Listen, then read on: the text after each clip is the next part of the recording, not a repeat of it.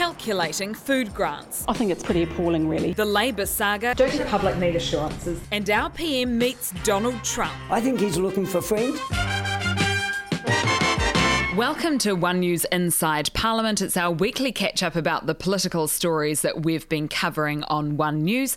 I'm Jessica Much-Mackay. And I'm Benedict Collins. And those observant of you would notice that it's just the two of us today, and that's because Maiki Sherman is off in Japan. She's with the Prime Minister covering her trip. I think that's my peak this week, just seeing her getting amongst it, covering a really important story and an important moment. So, her reporting from a very lovely Japan. Yeah, and my peak for the week is a little closer to home. The other day, just out on the front lawn here in Parliament, I was filming a piece to camera, and two kaka flew into the tree up above us, myself and the cameraman, and started breaking twigs and sticks off the tree and sort of throwing them down at us.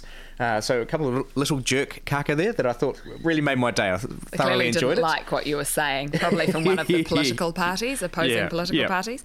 My pitch this week was around Carol Shrewbrick. Now, he wasn't granted parole, and it's not so much the pit around the decision, it's just that I think we all hype ourselves up and think, oh, there might be there'll be a decision, we're not quite sure which way it will go, and always when it's denied it does feel a little bit deflating that he just stays there and the ramifications don't tick over. So I think that was the pit this week, gearing up for that, and then it did not really eventuate. You would have expected politically it to sort of fire up again had the parole board made that decision to release him in the near-term future. Yeah, right? So I guess a pitch from a journalistic point of view. Yeah, and my pit for the week, this week at the Prime Minister's weekly post-cabinet press conference, things got a little bit weird. So the Prime Minister came out and gave us sort of a 10-minute spiel, or sort of a speech over things that had happened last week and trips coming up, and her plans over the next few days, including Japan and New York. But then only answered questions for a sort of a pretty similar amount of time, about 13 minutes, I think, and then promptly took off. And so we only really got to ask questions about the Labour scandal. And yeah, just it sort of infuriated a lot of journalists in the press gallery that you've sort of, this is our time to question her as the parliamentary sort of press gallery, and yet you get a 10-minute spiel and then only sort of 10 odd minutes to ask questions. Hey, but I think we do need to keep this in perspective. We have incredible access to the Prime Minister and our other politicians here in New Zealand, like just repeatedly access on most days. And I think the other thing as well with this is that it's one of those things that if you complain to people who perhaps are outside this building, no one really cares. It's just for us. And yep, as you say, we do get great access to us. It's not so much the time that she can give us. She's the busiest woman in New Zealand. But it's if you're choosing the time to give us sort of a, here's what I've done this week. We know. We were there for most of it. It's unnecessary. We would rather just have the time just questioning. Yeah, and in the past, I think with John Key and with Bill English at those post-cabinet weekly press conferences, they'd often say, hey guys, this is what I've got coming up today, tomorrow, Wednesday, Thursday. This is important. This is happening in Parliament. Yeah. Take a minute or two to just explain what their movements are that week, which was great. And then bang, it's into questions. And pretty much all the time they'd stay there until no one had any more questions to ask. So quite different what we're seeing from Jacinda Ardern here. Yeah, we're talking about bang. Let's get into this. Let's have a look at Benedict's story on food grants. A government ministry under fire. It's completely ridiculous. I think it's pretty appalling, really. And on the back foot. I wouldn't say that we don't understand their data. After being called out by Otago University on One News for the way it's using their food survey. No, I wouldn't be comfortable with it being used especially for hardship benefits. For MSD to use a study without having talked to the authors, not understanding the limitations of that data and what it would tell them, is quite frankly wrong. Now, the Minister wants answers. Given the queries that you've raised, Benedict, through the questions that you've been asking, I have asked for an interim report to get some feedback on how that's going. Under the Otago food survey, I would be entitled to more food than you because I'm a bloke. Do you think that's fair? Look, I want to get that interim report before I cast any judgment, but I have asked those questions. After One News's coverage, the ministry finally got in touch with Otago. They're actually quite comfortable now, and they can see why we're doing it and actually see why it makes a bit of sense. Well, that's certainly not not how Otago University described things. They said they still have concerns that the ministry's food grant calculator could be underestimating people's food needs. And they said they're still waiting to receive additional information the ministry said it would provide them. Women need to ask separately for sanitary products because the Otago Food Survey doesn't cover them. There are some things that are incredibly expensive that women of a certain age need to buy, wins shouldn't be in people's lives like that. The calculator has actually been used in Auckland since 2016. It was used sort of sporadically across different offices. But the ministry insists it's not just punching numbers into a calculator. So there's quite a significant range of questions that our case managers ask our clients. In my experience, work and income has never asked these questions. Welfare advocates say if the government just increased benefits, none of this would be necessary. Yeah, so we saw some real movement this week. Obviously, the minister now has seen enough to be quite concerned about the use of this calculator by WINZ when they're assessing people's benefits, or their food grants rather. And it is quite a complicated story, but the essence is that the ministry never understood that Otago University, when they use this calculator, they're always assuming you're going shopping as a family of 4 and you have multiple incomes and that you can buy it bulk. So you can always buy, say, a kilo of cheese, which is a lot cheaper than going in as an individual where you're going to be buying the 200 grams of cheese at that inflated price compared to the kilo, so you're not getting those economies of scale. And when you multiply that across every single item in your trolley, quite quickly people's food grants could be wildly underestimated. So hoping that the minister's going to get a report back sort of in the next few days, and obviously it's something we'll be looking into again next week when she does get that report back. And one of the things that I found really interesting from that story was about the discrepancy between men and women as well. Could you go through that a little bit for us? Yeah, so the Otago Food Survey, and this was never meant to be determining people's food grants, but they basically work out the nutritional value of what someone needs to have a healthy, basic diet in this country. And so it's quite interesting. You look at like a teenage boy, the amount of food, say, let's just use an example. Here in Wellington, they might be allocated $90. That's what they need for a growing body for a teenage boy. But an adult woman might only be $85, right? Because they're deemed to need less food. So that's kind of how it works. And men are always allocated more than women. And I think my take on this anyway is that the minister's office has felt that she's getting more information from One News about this calculator and how it's used than from her own ministry, and I suspect that's why she's come in and said, hey, look, I need a pretty urgent review on what's going on here, because a lot of the things, like when I went to her office and said, hey, look, they've actually been using this since 2016, that sort of felt to me like this was complete news to them. And she did front up on this and did take it forward and said, hey, hang on a second, we do need some answers on this. And that was after you've been doing this story repetitively.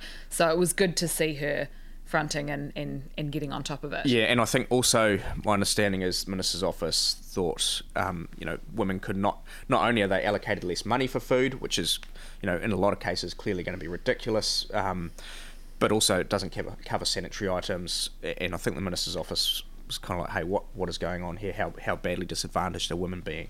Yeah, well, talking about what is going on here, the Labour story just kept bubbling away this week. So let's take a look at my story on that from Monday. A woman known as Sarah laid out claims about a sexual assault by a Labour staffer in the spin-off last week. She says she raised the sexual assault allegations during the Labour Party investigation, in email and in person, but was ignored. Now one of the 3 investigators, Labour Party member Simon Mitchell, says that's not the case and says he has a forensic examination to prove it was never emailed to him. In a statement to One News, he says, at no point did she say that she had been sexually assaulted or tell us about the events that are described in the spin-off article. He says that includes during a meeting in March and all emails and attachments sent to him. He adds, in June, after being advised of the outcome, the complainant emailed me and other members of the panel thanking us for our hard work. So what does the Prime Minister make of Mr Mitchell going public? My view is that at this point we need to focus the process on the complainants.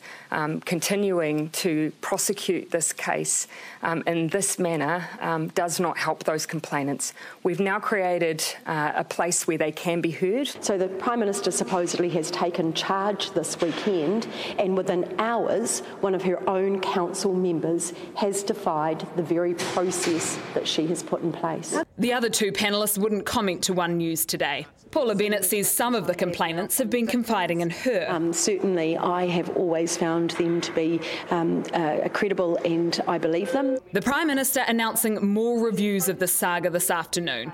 This new review will look at how the Labour Party handled it. It'll be independent. That's because the Queen's Counsel review by Maria Dew will now just look at the complainants. The Prime Minister will bring in a victims advocate who specialises in sexual assault. Add to that list a culture review of the party, but no promises on what will be made public. Don't the public need assurances, though? And I'm giving that. But you'll understand that, of course, whilst I'm giving the assurance that we will make public that second report, there may, of course, be sensitive material that complainants may ask for us to redact. This action plan a bid to try and heal some of the hurt. So this story really took it forward in terms of the developments from Simon Mitchell. So the heads of news of lots of the journalist organisations that have been covering this sent letters through with statements from him. Now, we were requesting information and to talk to him from the week before. It came out on the Monday, laying out that he says he got someone to look through his emails and that nothing was emailed to him in regard to a sexual assault. In regard to those attachments, right? Yeah. Which supposedly arguably had the sexual assault allegations. Yeah, and that's what those are the claims that are out there. So he came out and was very adamant. Yeah. He's a lawyer himself. The letters came from his lawyer as well, and we were able to share his perspective and his side of the story to all of this as well. And this is what's been happening with this story, is that we've been getting this bit, and trying to paint a picture and trying to marry up how those two things can be the same. So wildly different, hey? Yeah, they are. And I've used this analogy a little bit, but it's like one side is arguing that this table is black and one side is arguing this table is white. And somewhere we'll find out what's right and what's wrong, but at the moment it's really difficult to marry those two ideas together. Yeah, and one thing that I thought was really interesting was Paula Bennett on Monday saying, hey, look, the Prime Minister spent all week trying to get Labour on the same page and say, hey, it's time to take this out of the public sphere and for us to have these separate inquiries by independent parties to figure out what has gone on here and what needs to change. And yet that Simon Mitchell puts out that statement shortly before a post-cabinet press conference. Yeah, and I guess from his perspective, he's trying to protect his own name and his reputation, right? Yeah. But also, I guess, on the flip side, for the victims or the complainants in this situation, it's a really difficult situation having this coming out days after you've said your piece as well. So it's just messy, and I think the Prime Minister heading off to go overseas in some ways puts a bit of a full stop on it, or a pause button on the story for a little while. But there's so many unanswered questions. We've had another review come in. It's just one of those stories that there are so many layers. Yeah, one of the interesting things I thought in your track, Jess, was you talked about the Labour Party's culture review, having a review into their party culture. Again. And it wasn't that long ago that we saw the National Party having a review into their culture, a supposed review into their culture, which was originally supposed to make sure that women were safe. And as we reported earlier this year, the people doing the review didn't even speak to their female MPs. And one of the things that, and I didn't end up including this in the story the other day, but the Prime Minister talked about it at the post-cabinet press conference. She said, if this can happen to the Labour Party, which is an organisation that holds itself up as being, a champion for women and being aware of these circumstances, what hope is there for other organisations and, councils and law firms and et cetera, et cetera? And I did think that was an interesting point because, she... After the summer camp, they said, look, we're going to do better with this. And these allegations and the way this was handled was so so awful. And it just makes you think that we shine a very bright light on, well, hopefully we try to shine a very bright light on the government and how it conducts itself. Most organisations don't have that. We're there to hold them to account. And it just makes you think about these kinds of allegations in other workplaces. So I did think that was an interesting point. We don't have that sort of oversight of the media. Yeah. But the Prime Minister has jetted off for her first stop, which is of course to Japan for the Rugby World Cup, and Mikey Sherman is there and getting amongst it. As New Zealand attempts to win big on the rugby pitch, Kiwi exporters are already tasting success here in Japan. We've seen a 60% increase in our honey, for instance, going into Japan, 30% on beef, an increase in wine and also in kiwi fruit. It's due to the revamped Trans-Pacific Partnership Agreement, which in its original form saw thousands of Kiwis march in protest. Japanese Prime Minister Shinzo Abe was crucial in rescuing the deal signed in December last year. For a Japanese leader, he's one of the more assertive that they've had, and he seems to have a clear vision for Japan, which he is implementing. I think one of the greatest benefits for New Zealand from the CPTPP trade agreement was what it's done for us in the Japanese market. Over time, basically seeing those tariffs reduce overall for every single product that's going into Japan. But a report today from the Asian New Zealand Foundation questions whether we've allowed our relationship with Japan to drift in favour of China. Because of the opportunities that have existed in the region, particularly around China, a lot of our energy has been going there. This will be my third meeting with Prime Minister Abe, and so I think that we're now at a time where actually both New Zealand and Japan are focusing on lifting that relationship even further. It's a relationship valued at almost $9 billion in two-way trade each year. How to grow that sure to be on the agenda at tomorrow's official talks between the two leaders. As for the Rugby World Cup, a captain's call from the Prime Minister. I'm calling it for the All Blacks, and I think, every New Zealander will be absolutely behind them, and I think they need to feel that support from us. There'll certainly be no shortage of that. So you've got a situation where the Prime Minister leaves New Zealand, flies all the way to Japan, welcomes the media into a press conference and says, hello and welcome to China. Mixing up Japan and China and where she is now. She blamed it on a little bit of jet lag, understandably. But I think the reason that it was an interesting little, what do you call it, slight, perhaps? Or a little misspeak, is because there has been criticism that New Zealand's attention and the focus of our courtship has been too much on China, and we've neglected Japan a little bit, and they're still a very, very valuable trading partner for us. So perhaps... it's not often that you feel a bit sorry for politicians, but in that situation you just think... and you'd be kicking yourself, wouldn't you, if you're the... Prime Minister having, damn it. And apparently it was first up. It was the very first line to when come she out. Got off the plane. Yeah. So as long as she gets the Prime Minister's name right today, I think we'll be all right. But it is a really valuable trading partner for us. That's right, and it was interesting. I thought the Prime Minister talking this week and Mikey covering as well. That boom in exports for New Zealand to Japan, particularly. I know Mikey all week was calling honey exporters. Trying to get in touch with them this week because trade with honey and with beef has just gone absolutely booming since the CPTPP has come into effect. Yeah, and I think. Those kinds of trade stories, when I say, hey, look, do I have a story for you? It's about trade.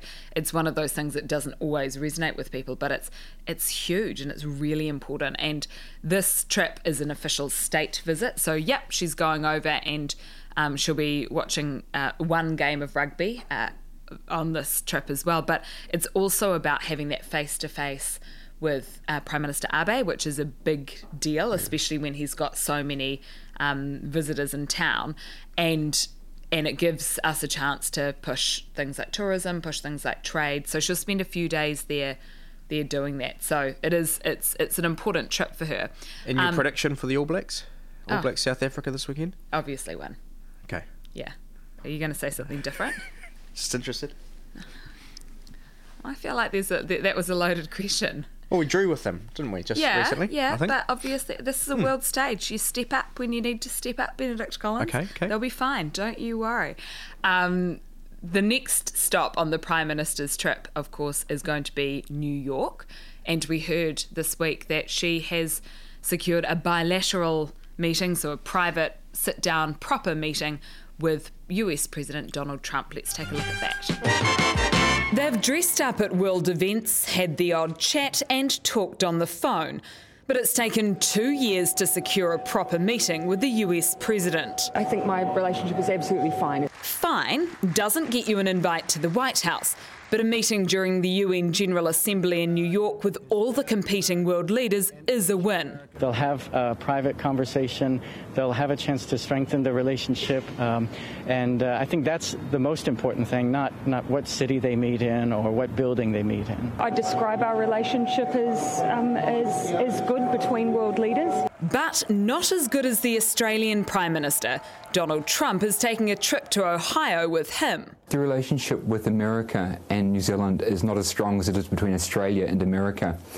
And there was a strong personal relationship previously with President Obama and Prime Minister Key.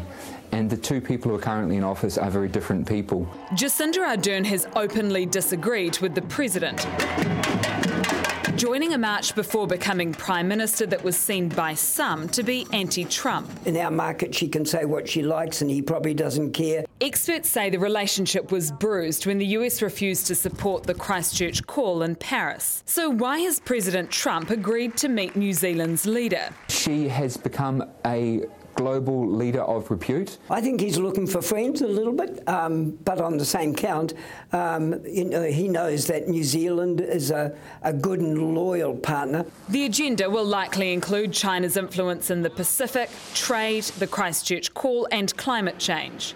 At this point, the Prime Minister seems keen to talk about almost anything other than the sexual assault allegations saga back home. So this is obviously a really good get, regardless of how you break it down, her getting that bilateral meeting at the UN General Assembly where lots of other countries are fighting and clamouring for attention. I think it's worth pointing out it's not a White House visit, and that's what diplomatically you'll want an invite, and they'll need to be, to make it a success, she'll need to have raised all the things that she needs to raise and had some kind of gesture of, oh, you must come and visit sometime, oh, we must do this again, some kind of diplomatic speak for setting that in motion, because it's been 2 years into her prime ministership. Yeah, what sort of coverage do you think we will get of this given it's, on the sides of the big UN meeting? From time that I've spent overseas with her, she gets heaps of attention when she's away, and I think that's one of the things that you notice when you're overseas with her a lot is people she is a lot more of a superstar on the international stage, and you've got all of the other media know who she is and want a piece of her, I guess. She's something different. She's not the cookie cutter politician, so I think she will get attention like she always does over there, and with that comes the responsibility, I guess, to push the key messages that are important to New Zealand and get that across, you know what I mean? You capitalise on that.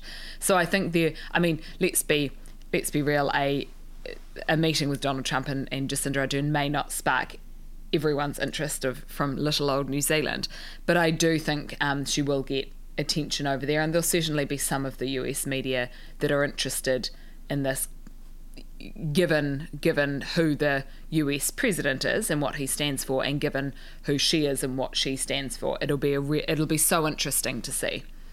What do you think the key topics of conversation will be? Well, there's a little smirk there, but the big ones are obviously China's influence in the Pacific. That'll come up. Trade with steel and aluminium tariffs are another obvious one that she'll need to raise. And I think our trade relationship, Christchurch call, the US didn't sign up to that in Paris. She may use the opportunity to try and push that as well. So there's a lot of things to tick off the list from our perspective, and you've got to just take advantage of it. The other thing on a more surface level is trying to build that relationship.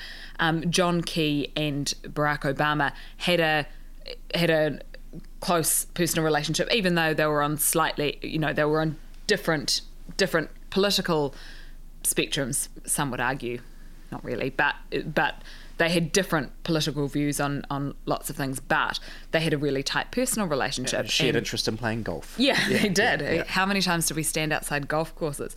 But they will need to build that personal relationship because they've had the odd phone conversation. Yeah. They've bumped into each other. They've had a couple of chats at world forums, but that relationship is key for us, and they'll be wanting to build a rapport. I think it'll be interesting to see how much the incident with Saudi Arabia and the oil fields and that kicking off with Iran and the US, calling Iran out, how much that's going to overshadow the whole United Nations conference as well. Yeah, and I think, and that's the thing that we've got to remember, and the challenge for Rebecca Wright, our US correspondent over there, is that's the umbrella going over all of this.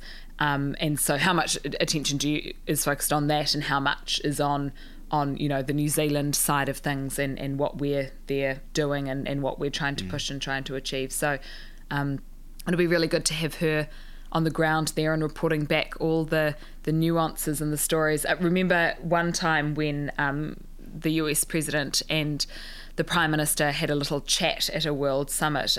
There was rumour that he mistook her for Justin Trudeau's wife. So I'm sure there'll be lots of little quirks and maybe some little stories, little gaffes that come out of that meeting again. So we'll be watching very keenly on that. But we'll leave it there for now. That was One News Inside Parliament, our weekly catch-up about the political stories we've been covering on One News. We're on Instagram, Twitter and Facebook. It's available around this time each week from One News Now, and check us out on your favourite podcasting app. Thanks for joining us.